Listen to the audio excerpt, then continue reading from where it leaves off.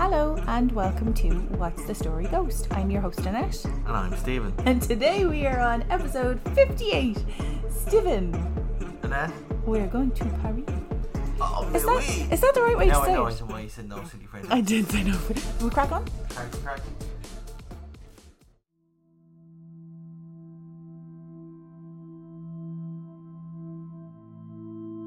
I learned years ago on a tour of Dublin, a ghost tour to be precise, that there are tunnels that run under the city. And I never gave it another thought until more recently, thanks to Stephen. I learned that one of the tunnels under our fair city reportedly runs from Customs House to the infamous brothels of Monto, now Foley Street.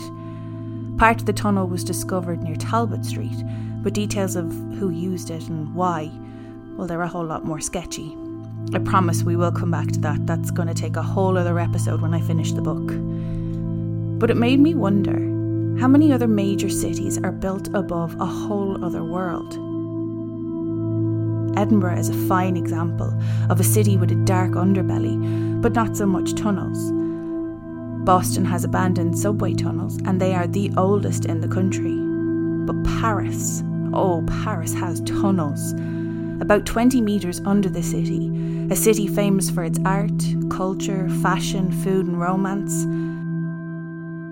I mentioned before that I visited Paris when I was 13 and far too young to appreciate any of the things I just listed.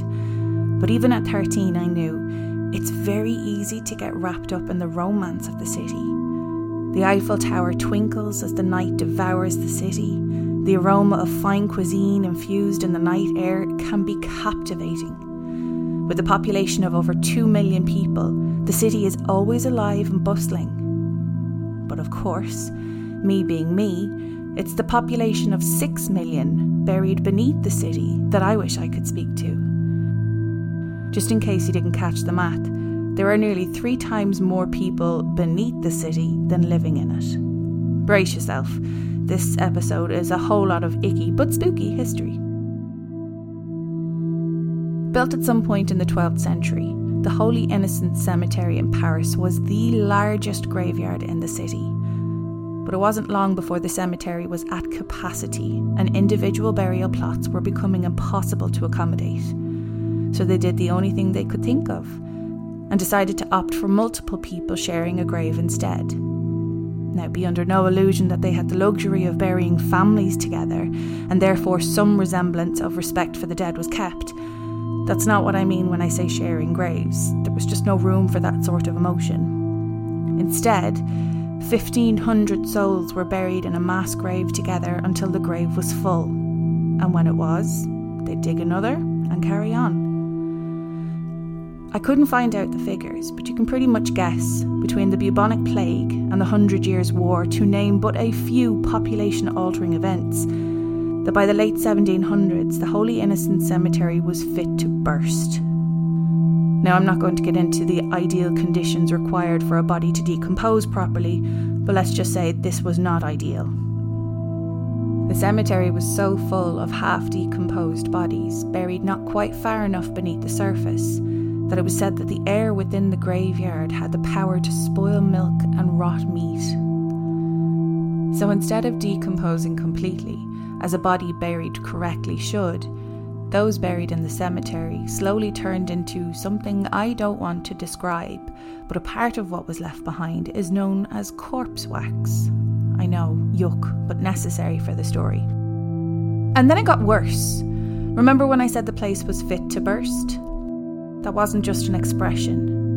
In 1780, it did burst. The basement wall of a neighbouring building collapsed under the weight of the buried bodies, of which many spilt out into the poor neighbour's basement. Why am I telling you all the yucky history that frankly no one wants to picture when they think of Paris? Because sometimes when people do crazy things, it's good to know a little bit about what drove them to make that decision. King Louis XVI needed a plan to rid the city of an ever-worsening problem. He couldn't just leave the bodies there and find somewhere else to bury the future dearly departed. You see, the area surrounding the Holy Innocents Cemetery and other cemeteries like it had become uninhabitable areas, and businesses found it impossible to run daily operations.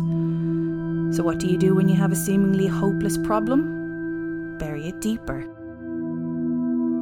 Over the next few years, bodies from the Holy Innocent Cemetery and others across the city were exhumed and relocated to a series of caverns and tunnels beneath the city itself. In a super gross, some would say entrepreneurial move, Paris's soap boilers and chandlers were more than happy to relieve city officials of the tons and tons of corpse wax left over, turning it into thousands of candles and bars of soap to be sold back to the city's residents. To begin with, the bones of the exhumed were just put into giant piles underground. I imagine it was a large undertaking that there was just no time to place them in any ceremonious way. To avoid scaring the city's respectable citizens, the bones were carried at night. It's hard to imagine such a procession with priestly robes floating by torchlight, accompanied by the squeal of heaving carts and the whispering blessings of the clergy. In 1810, the city did decide to reorganise things better. And I don't mean neat stacks or anything like it. Remember, Paris is one of the fashion and design capitals of the world. So, in true Parisian fashion, the officials in charge arranged the bones themselves to build ornate and elaborate designs. They became known as the Catacombs, after the catacombs in Rome. However, Rome meant for their tombs to be a place of burial. Paris just plumb ran out of space. The Paris Catacombs opened to the public on July 1st, 1809, and were known to create a stir amongst those who visited. Yes, people travelled to see bones arranged in pretty designs. One would think it would be part of Parisian history that is hidden, denied, and purposely forgotten, but honestly, I think it's beautiful in a macabre kind of way, and the Parisians are quite proud of the catacombs. Plus, there's a creepy amount of strange noises, sightings, and voices whispering sweet nothings in your ear. According to the legend, travelling through the catacombs after midnight is when the walls begin to talk. It's said, disembodied voices will try to persuade you to venture even deeper into the catacombs until you can't find your way out again. Some say it's restless spirits looking for company. During the French Revolution, a man named Philibert Aspart was a doorman of the Val de Grace Hospital. Some reports say he was on a mission to fetch a certain bottle of liqueur from a cellar.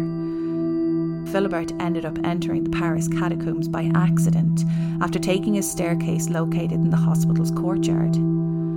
Walking around in the pitch-black catacombs alone with just a single candle, Philibert became lost and confused. Eventually, his candle went out and everything turned to black, making it impossible for him to escape the deep darkness of the catacombs. His body was found 11 years later by a group of cataphiles. That's the name given to people who study and explore the Paris catacombs regularly. They were only able to identify him by the hospital keyring hanging from his belt. He's buried in the catacombs, in the exact place he died, with a tombstone describing his death. I think his bones are one of the few bones down there that were never moved from somewhere else, which I suppose is why the cataphiles and catacomb folklore say that every 3rd of November, not sure why that date, but Philibert's ghost haunts the labyrinth of catacombs, possibly still looking to find his way out. In the early 1990s, a group of cataphiles were walking through the dark chambers of the ossuary when they found a video camera on the ground, and to their surprise, the footage was salvageable. As they watched, they heard disturbing noises and could tell that the man holding the camera was lost and had no idea how to escape. The longer they watched, the more it became clear the man was going mad in the dark underground network of tunnels. The video ends abruptly with the man dropping his camera to the ground. To this day, no one knows who he was or even if he managed to get out alive. Again, bear in mind, this was the 90s. There were no camera phones, barely camcorders that fit in the palm of your hand, and they weren't cheap. So to leave it behind seems awfully bizarre if it was a joke or a hoax. Many believe that the movie As Above, So Below was inspired by this tragedy. I watched the trailer. It seems like a Blair Witch style movie, but holy forking meatballs, it gets super intense and creepy, so no watching in the dark for me. It looks great though. If you've seen it, let me know if you think I'll survive it. And then in 2004, when a group of police officers exploring a part of the Paris Catacombs restricted to the public discovered something strange. The first thing they uncovered, or more likely set off, was a PA system playing a pre-recorded guard dog's barking, which they later deemed was a type of warning system, a way to inform them, whoever they were, that someone else was coming. They also uncovered a 3,000 square foot gallery wired with pirated electricity for phone use. The officers also found a bar, living area, workshop, lounge, and even a cinema with room to seat 20 people. The cinema seats had been carved into the stone of the catacombs.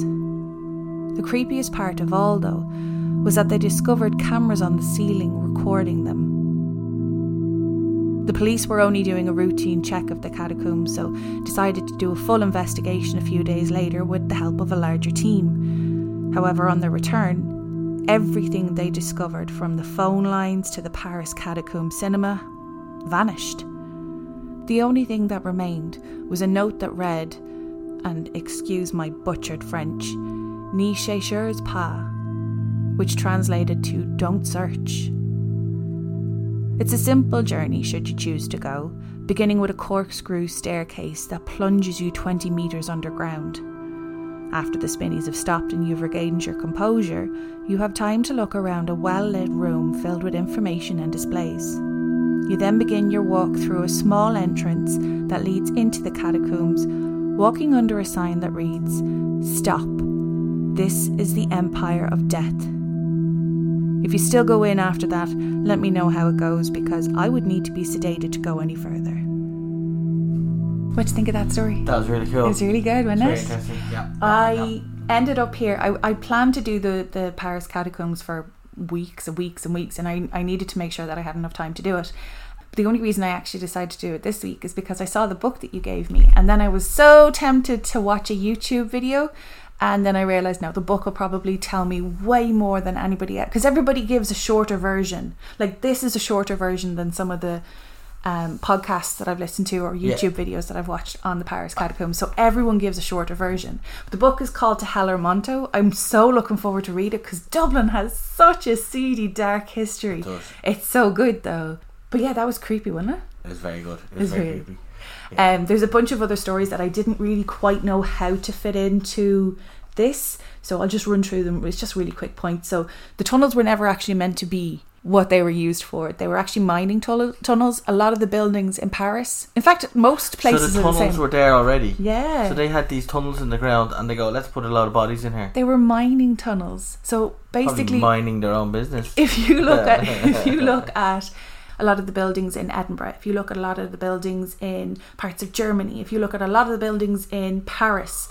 So instead of finding materials from countries other than their own or from far away, because it was too costly, what they would do was they'd mine under the city, take all of what was there, and then build all their buildings with it. The only problem is, after a little while, you can only mine so much, and then the foundations start to completely lose their foundations, really. There was one incident in the 1800s where a whole house was lost, just vanished in a hole in the ground, gone. Is that in Paris? Mm-hmm. So then I think it's that king in particular had to put a stop to all the mining, which was fine, because then they found a completely other different use for it. The distance available to the public is 1.5 kilometres. That's not a small amount. Like when we went to visit Cummin Road, by the time we walked around, we probably covered a kilometre or two. Easy. But it's 1.5 of potentially, now the figures were mixed, so a lot of resources that I found said over 200 miles, and a lot of other places said not quite 350 kilometres. Now 200 miles is about 320, so in and around that amount. So the early to mid 300 kilometres. Yeah. That's It's like the whole city under the city. It's crazy. You know, you got a lot. You need that much space. You're gonna have a cinema, a bar. There's like raves and everything held down there, but they're all hush hush. Like you have to have a certain password to get invited to these kind of things. The next thing, it's kind of like the raves up in Hellfire. Yeah. The next thing I thought was cool there, I thought you'd find it interesting because it's the ideal conditions for it. It's dank and damp and dark. In the 19th century, a man named Monsieur Cambry was exploring the catacombs when he discovered a patch of mushrooms growing. So he planted his own crops, and then soon other people started to do the same thing, and now there's a part of the Horticulture Society of Paris. I think that's really cool. I didn't know how to fit that into the story either. The process took 12 years. The process of moving the rains from cemeteries. Wow! Imagine looking out your window for 12 years though, going, Mom, I swear to God, every night there's a bunch of priests going up and down this road. No, love, no, you're crazy, don't be worrying. It's a slightly off topic, but it reminds me of, who's that Scottish, probably the most famous Scottish comedian, Billy Connolly. Go on. And he was transporting between the hospital and the morgue, I think it was, or something along them lines. So he had a cart and he moved the bodies, but he just, one day for the laugh, he had loads of different people and stuff. So instead of just doing them one at a time, he put one out where like one leg was out hanging off the edge at one end of the cart and another leg hanging off the other, and then way up the top of the cart there was an arm hanging out and just put a sheet over it, and it looked like a big giant body. Oh God. And apparently he got into some trouble. Yeah, I can imagine he did. But sure, look at Trans-Allegheny. Was it Trans-Allegheny that we covered, or was it one before that? They had a special shaft or a special lift only used for transporting dead bodies, because they knew it was just such a morbid thing for patients to have to look at while they were trying to get better. 45-degree angle tunnel. Yeah. The next thing there, I thought this was absolutely criminal, but I think it's brilliant. In 2017, a group of criminals used the catacombs to pull off the biggest wine heist in recent history. The thieves in question drilled into a mine cellar of one of the catacombs and made off with 300 bottles of vintage wine reportedly worth 250 grand. Each bottle's probably worth about 800 or 900 quid. Okay. Now, that's assuming that it's all the same bottles of wine. There's probably one bottle in there for like 3.5 grand or something, or it's like a unique year or something. A couple of student wines thrown in there. $9.95 Tesco special. I just thought that was madness, because when you buy a property in Paris, you actually buy the mine or the catacomb space underneath it as well. So technically, if you go into any part of the Paris catacombs that is not already available to the public, you're technically trespassing. Oh, yeah. Because it's basically like walking into somebody's basement. Now, not every house has a staircase to the basement. There is one guy who's said to frequent the catacombs twice a week for whatever reason, I don't know. He built a staircase from like his basement down into the catacombs, and he just, wanders around and takes note himself and makes out a map or whatever. Now, in fairness, probably leaves a breadcrumb trail or a string or you'd something. You'd like to think so. There is actually another heist. This group, they're cataphiles as well. They broke into I want to say it's the telecommunications office, and they stole the complete map of the tunnels. And every time they went in somewhere new or they ventured into a tunnel that they'd never been before, they added it to the map. So they have this massive map, and they're probably the only people who actually hold this map of the entire catacombs, all 200 to 300. Yeah, not the same wine guys. I think they had different interests in art. Yeah. But was the map stolen before or after the wine? If it was after, it was probably by the same people who got drunk and went, I have a great idea. Well, I was thinking that they stole the map so they could find out where the wine is. Oh, I never thought of that. This is why you'd make a better criminal than me.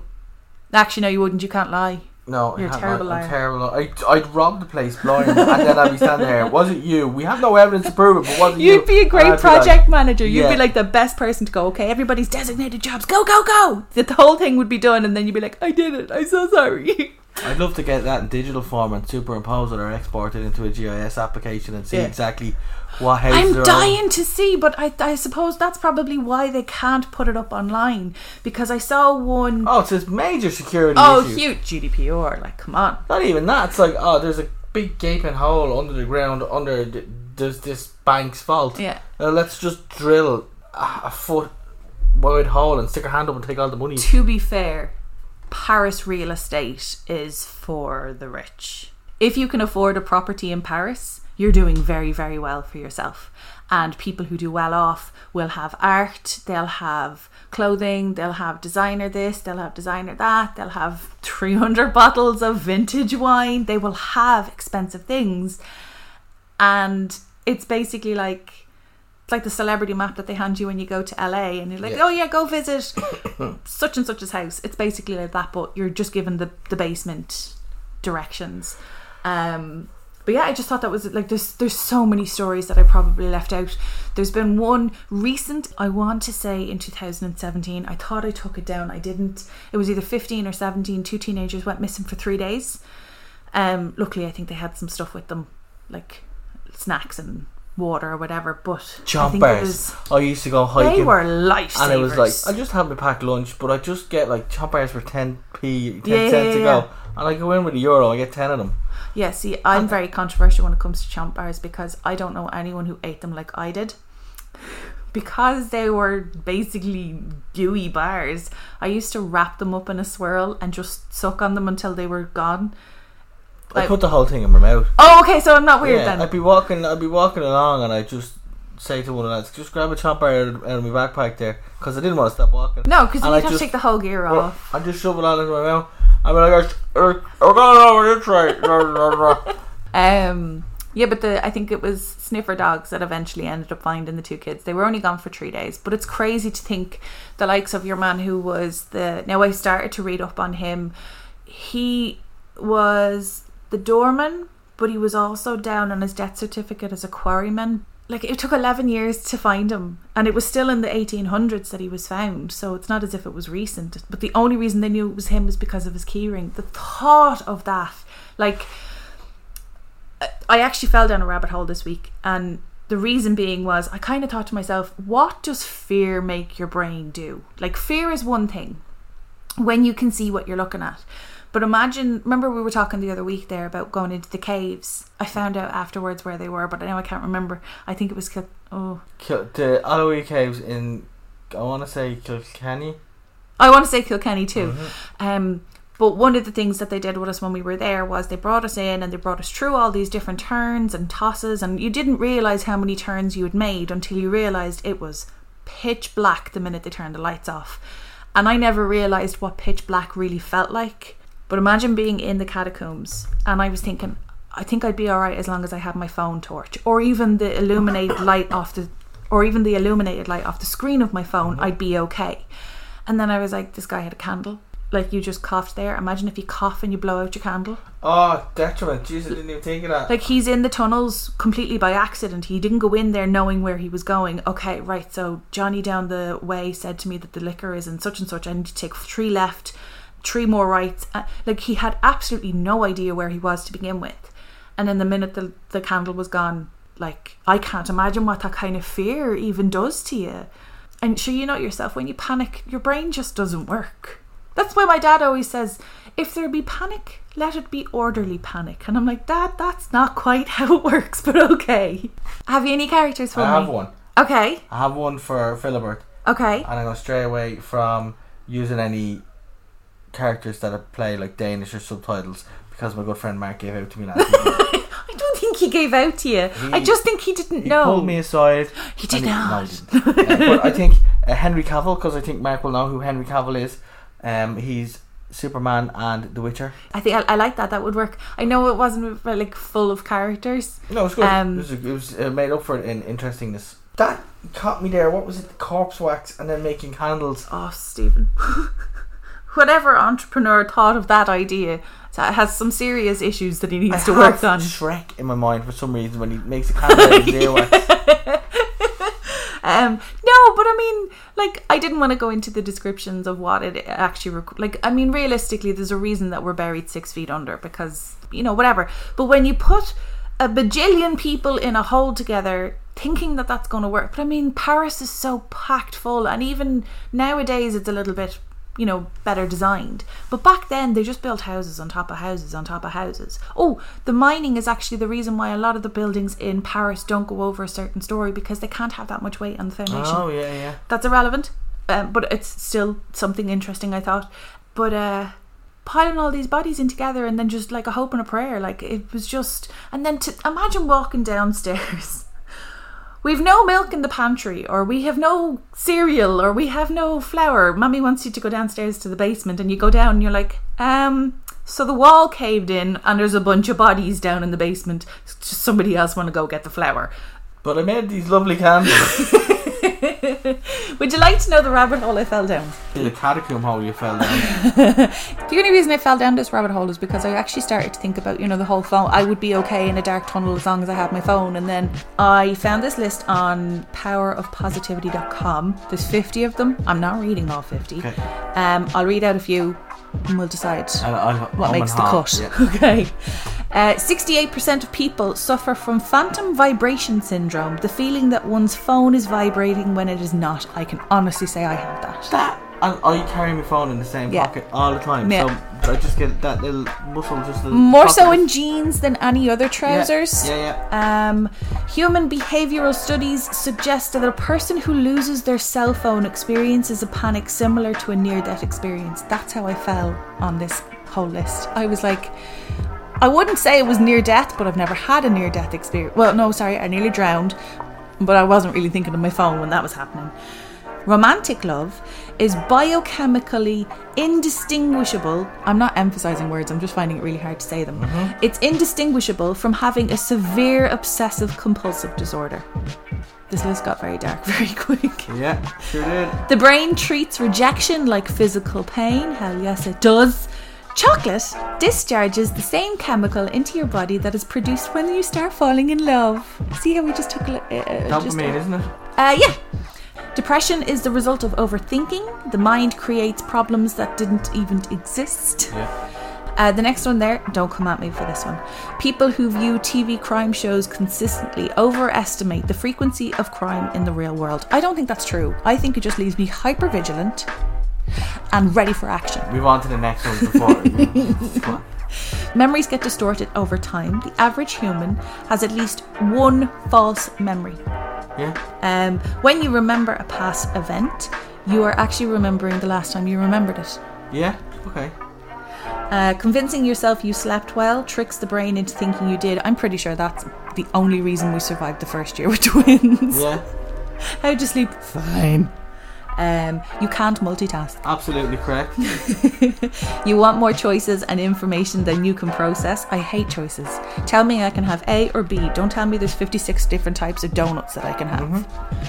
Bite-sized chunks of info are best, which is why Stephen likes bullet points. I was just thinking about bullet points. Your mind wanders 30% of the time, which is why we nearly always have. Your mind wanders at least 30% of the time.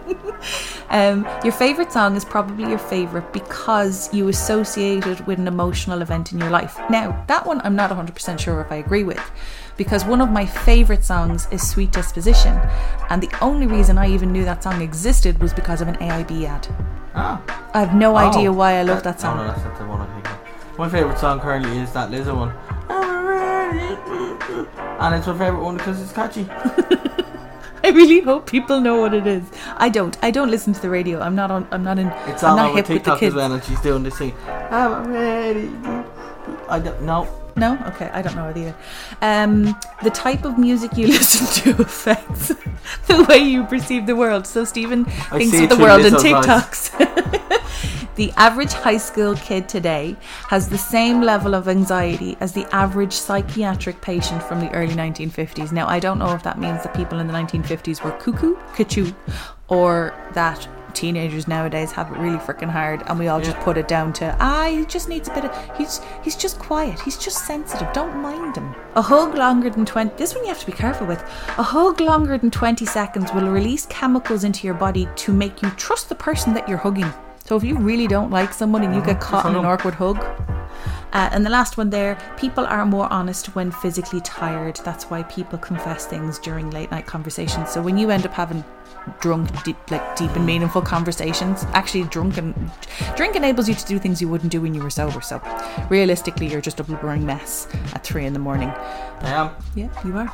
So that's the rabbit hole I fell down. Cool. Do you have any questions? No. We finish up there, so? I think you should say your words. Okay. So thank you so much for listening to today's episode.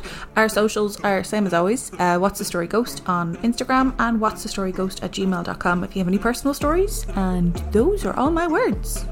Exit jingle. Exit jingle. I'm ready. So if everybody wants to just go listen to the Lizzo song and then insert it in your brown brains at the end of that show. Bye. I think you did a good rendition. It was, I mean, I don't know what it was, but